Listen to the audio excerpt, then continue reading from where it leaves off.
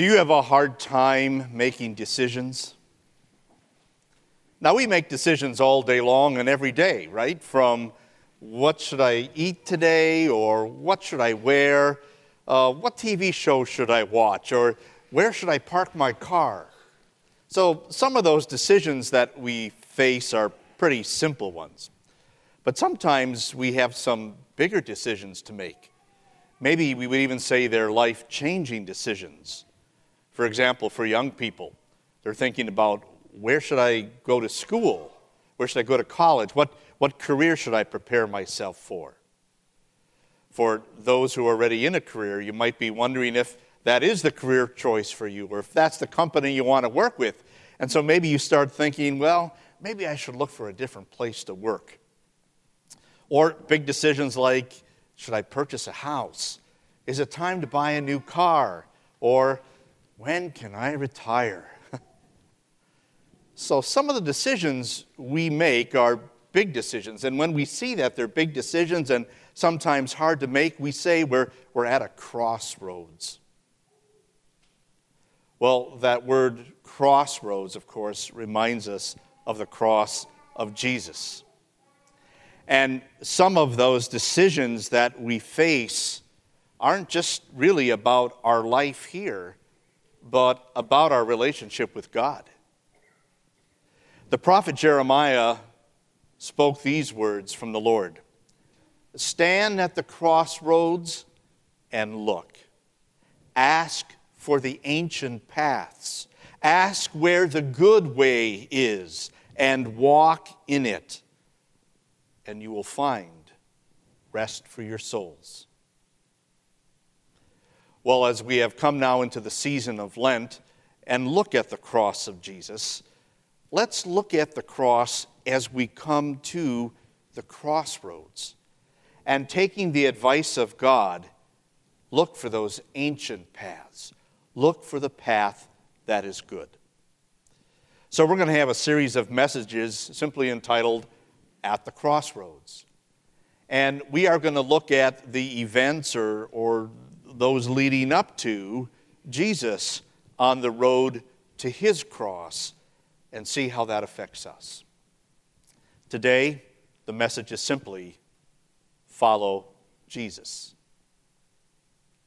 Now, the words that we have before us are really getting us to take a good look at ourselves. Have you ever taken a good look at yourself? What do you see? Are you like this cat who maybe has the impression that he's a big, brave, strong lion? You know, sometimes we look at ourselves and we think, I've got it all together. My life is okay. I'm fine in my walk with God. I'm sure Peter and the other disciples thought that too. But Jesus gave them something else to look at, and then gave them a different perspective about what they were really like. And so it brings us then to a crossroads question. Let's listen into this event as Jesus begins his journey to Jerusalem. From Matthew 16. From that time on, and I'll explain what that time was in a few minutes. From that time on, Jesus began to explain to his disciples that he must go to Jerusalem and suffer many things at the hands of the elders, the chief priests, and the teachers of the law. Those were the church people. And that he must be killed and on the third day be raised to life. Peter took him aside and began to rebuke him. Can you imagine that? Rebuking God? Can you imagine shaking your finger at God and telling him he's wrong? Maybe we do that. Never, Lord, he said, this shall never happen to you. Jesus turned and said to Peter, get behind me, Satan. You are a stumbling block to me. You do not have in mind the concerns of God, but merely human concerns. Then Jesus said to his disciples, whoever wants to be my disciple must deny themselves and take up their cross and follow me. For whoever wants to save their life will lose it, but whoever loses their life for me will find it. What good will it be for someone to gain the whole world and yet forfeit their soul? Or what can anyone give in exchange for their soul? For the Son of Man is going to come in his Father's glory with his angels, and then he will reward each person according to what they have done. That event puts a crossroad question before us.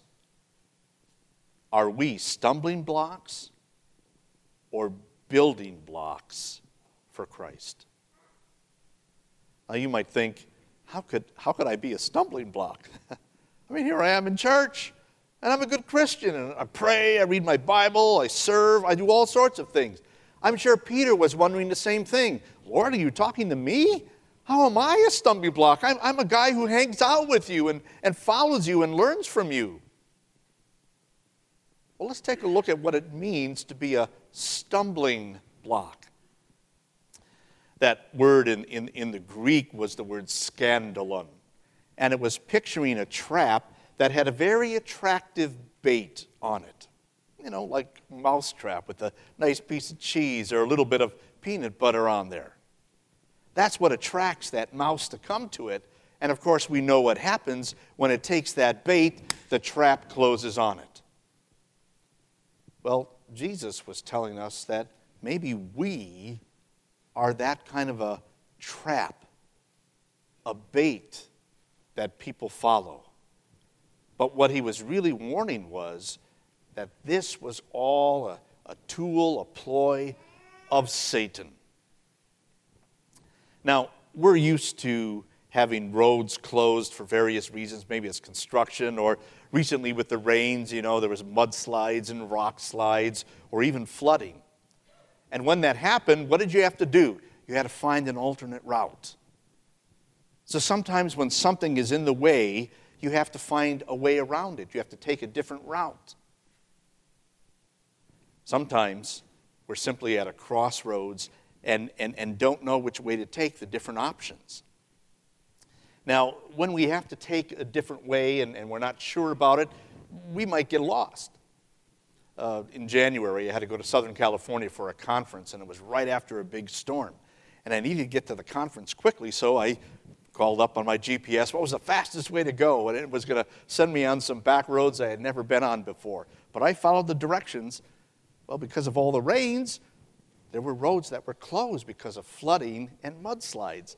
And so I had to go off in another direction. I didn't know where I was going, but I did eventually make the conference. He laughs because I was late. And so it is that things can come up in our life that steer us off course. And of course, if you were to get stuck in some of that flood water or hit a pothole, you'd bring some damage to the vehicle. In the same way, if we take a wrong path or hit something that's on it, it could bring some damage to us too. But how is it that we could actually be a stumbling block? Well, one Bible commentator said what Jesus was talking about was when we become a personified temptation to turn aside from the will of God. That sounds very theoretical or big words, doesn't it? A personified temptation. It means when I myself as a person am a temptation that could turn myself or somebody else away from the will of God. Now, how could that be? Well, let's take a look at what was going on here with Peter. Remember, a few minutes ago, I said as I started reading, it said, from that time on, and I said I'd explain what that time was. Jesus was just talking to his disciples and asking them what people were saying about who he was. And they offered all sorts of suggestions. And then Jesus turned the question to them. He said, but what about you? Who do you say I am? And Simon Peter answered, you are the Messiah, the Son of the living God. And Jesus replied, blessed are you, Simon, son of Jonah? For this was not revealed to you by flesh and blood. In other words, you didn't figure that out on your own, but by my Father in heaven. And I tell you that you are Peter. And that's the word that means rock. You are a rock. And on this rock I will build my church, and the gates of Hades will not overcome it. Now, when Jesus said, and on this rock I will build my church, he wasn't talking about Peter, because Jesus changed the form of the word that he was using to refer to the rock strength of that profession he made. You are the Christ, the Son of the living God. Wow. What a beautiful and truthful statement that was. And so Jesus went on and now started to talk about his mission. And the reaction of the disciples revealed that they were actually opposed to the will of God. Listen again. From that time on, Jesus began to explain to his disciples that he must go to Jerusalem. Jesus said, I must, and that's a real strong word in the Greek language. I must go to Jerusalem, I must suffer and die, and I must rise again. That was the will of God. Jesus accepted that will. Jesus agreed with that will. Jesus wanted to carry out that will. It shows just how great his love for us is. I thought I did a great job of showing my love to my wife on Valentine's Day. I bought her a box of Girl Scout cookies, her favorite kind. That's nothing compared to what Jesus did here in showing his great love to give up his life for us. Jesus wanted his disciples to know that so that they would be prepared for what was going to happen, so that they could go through that fear and that worry. But look at Peter's reaction. Peter takes him aside, pulls him off the road, shakes his finger at him and says, never, Lord, and that's a real strong word in the Greek language too, never, Lord, this shall never happen to you. And then Jesus says, get behind me, Satan. Ooh, that's a pretty strong word from Jesus, isn't it? To be called Satan. The word Satan means enemy. Somebody who is opposed to you. Jesus was saying, Peter, you are opposed to the will of God. Now, we might have done exactly what Peter was doing. We might have said the same thing. No, Jesus, we don't want that to happen to you. When we go through the season of Lent and we hear what Jesus did and the suffering he endured, our hearts are convicted that we were guilty. We were doing that, and we didn't want that to happen, but it did. Like Peter, we may say, no, we don't want that to happen. But then Jesus says to us, don't oppose God's will. There is no other way for you to be saved. Jesus then went on and said, don't have in mind the concerns of God, but merely human concerns. What good will it be for someone to gain the whole world and yet forfeit their soul? Or what will anyone give in exchange for their soul? But the Son of Man is coming in his Father's glory with his angels, and then he will reward each person according to what they have done. Jesus shows us that sometimes we can be a stumbling block for ourselves or for others when we not only oppose the will of God, but when we operate only with the thoughts of man in mind. What's in it for me? How do I think things should go? I like the way the old King James Bible actually translated that. When it says, you only have in mind the concerns of man, the old King James Bible said, you savorest not. Savorest not, what's that? Savor. We savor all the time. Get a nice meal, you savor that smell and the juices and the flavor. You just want to take it in and enjoy it. And that's what he was saying.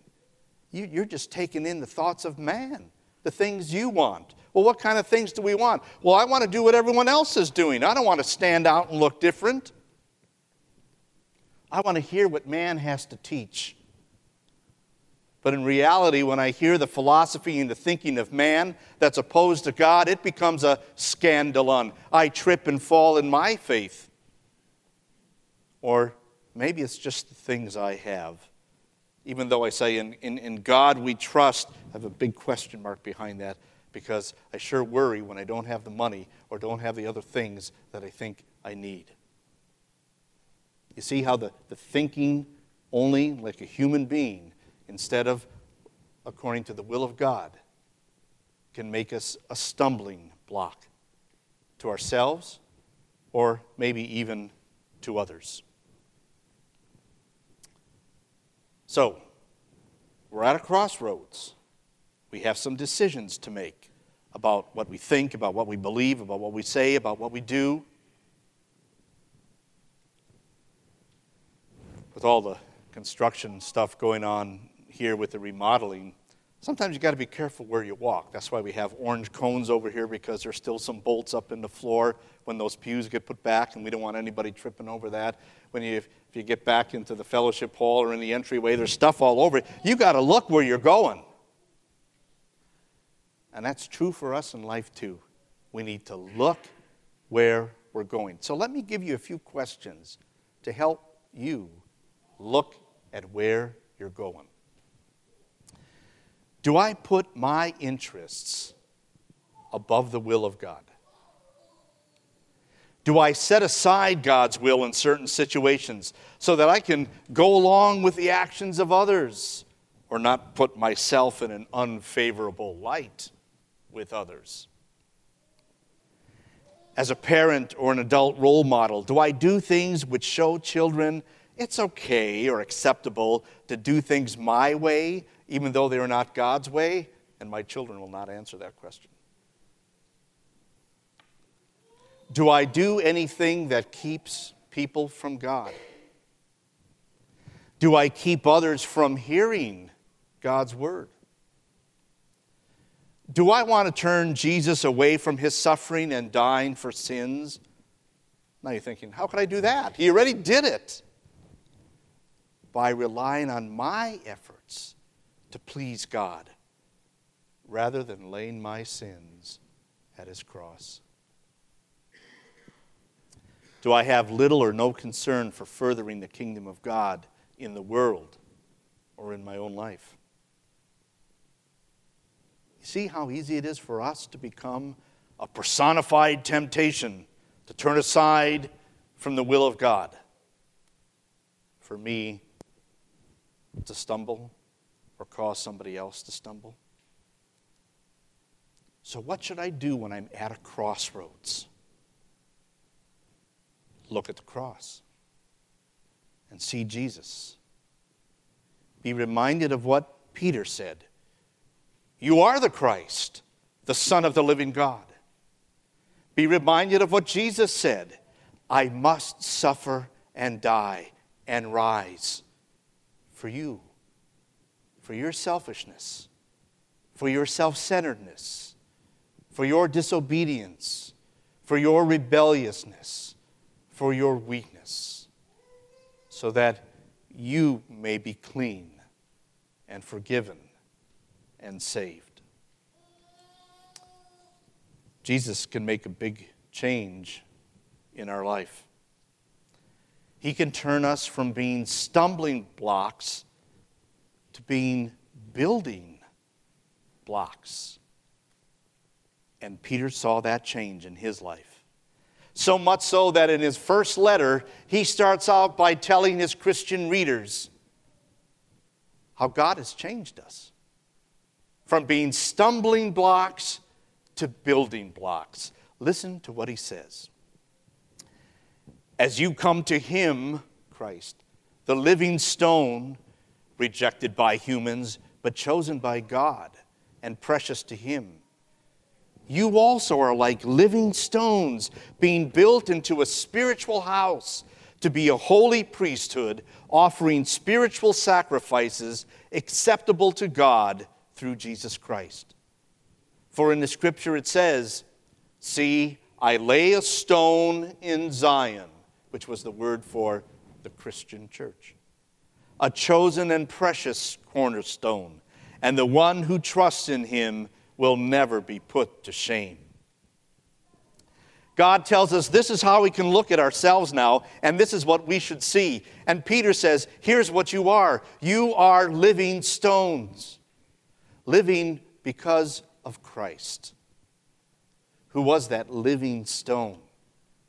The one who laid down his life only to take it up again for us. The one who is God's one and only precious Son. The precious one because he's the one and only who could save the world. We are living stones because God has put us through faith on him, connected us with Jesus to have life. And he becomes that solid foundation. Remember the story Jesus told about a man who built his house on sand? And when the winds and the river and the rain came, it just wiped out his house? But he said the man who built his house on a solid foundation, on a rock, when those winds and rains of life came, his house stood firm. So Jesus is encouraging us to build our life on him and his word.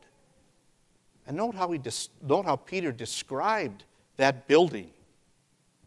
He said, "You are a chosen people, a royal priesthood, a holy nation, God's special possession, that you may declare the praises of him who called you out of darkness into his wonderful light. Once you were not a people, but now you are the people of God. Once you had not received mercy, but now you have received mercy." And look what he says the change will look like. "Dear friends, I urge you as foreigners and exiles, abstain from your sinful desires which wage war against your soul. Live such good lives among the pagans that, though they accuse you of doing wrong, they may see your good deeds and glorify God on the day he visits us." Sometimes people ask, well, what are things going to look like around here when this remodeling is done? More so, the question is, what's your life going to look like as God has remodeled you to be a spiritual house? And that doesn't refer to a building, of course, but to a household, a people. He described us as a priesthood, those who are building a bridge to Christ, and that bridge is the cross. If you're around here during the week, you hear a lot of construction noise, saws and hammers and talking and other machines going on. It gets kind of noisy sometimes. Even the upstairs classrooms have to leave and go somewhere else. But what kind of noise are we making as the remodeled people of God? Peter says a proclamation of praise, declaring him who has called us out of darkness and sin to grace and truth. And that's what we're about. The remodeling that's going on is going to make things nicer, will improve what we can do, but it's not going to bring anybody to Christ. That's still our message. And that message is Christ crucified, which Paul said is a stumbling block to the world. But it's the wisdom of God to save. So he invites us to live in that will. I remember reading some time ago about a contractor building a house in Michigan. And the first story of the house went just fine. But when they started working on the second story of the house, they had all sorts of problems. The building materials weren't the right stuff. Things weren't joining up as they were trying to build it. And they discovered that they were working with two different sets of plans. Is that how you live your life? There's God's plan, and there's your plan. God invites us to follow his plan, to live his way. The story is told of King Henry of Bavaria, how he was so tired of being the king and all the challenges living in the court. And he decided he wanted to serve God by going to a monastery. So he went there, and he was given all the rules and things, and the prior of the monastery said, "This has to be a sincere commitment that you're making." And he said, "I'm ready to do it." And then the prior said, "Then go back to your throne and be the king." The point is, wherever God has put us is where he wants us to serve him, to live as his people. So as we stand at some crossroads and face big decisions, maybe some life-changing decisions, there's a simple question that we need to ask ourselves. Am I a stumbling block? That is, am I going to do something that causes me or somebody else to turn aside from the will of God? Or am I a building block? Listen to the words of Jeremiah. Simply stand at the crossroads and look. Be reminded of what Jesus has done for you and what Jesus calls you to do. There is just one road for us to walk on, one cross to rely on, for one salvation. Stand at the crossroads and follow Jesus. May his Spirit give us the strength and wisdom to do that. Amen.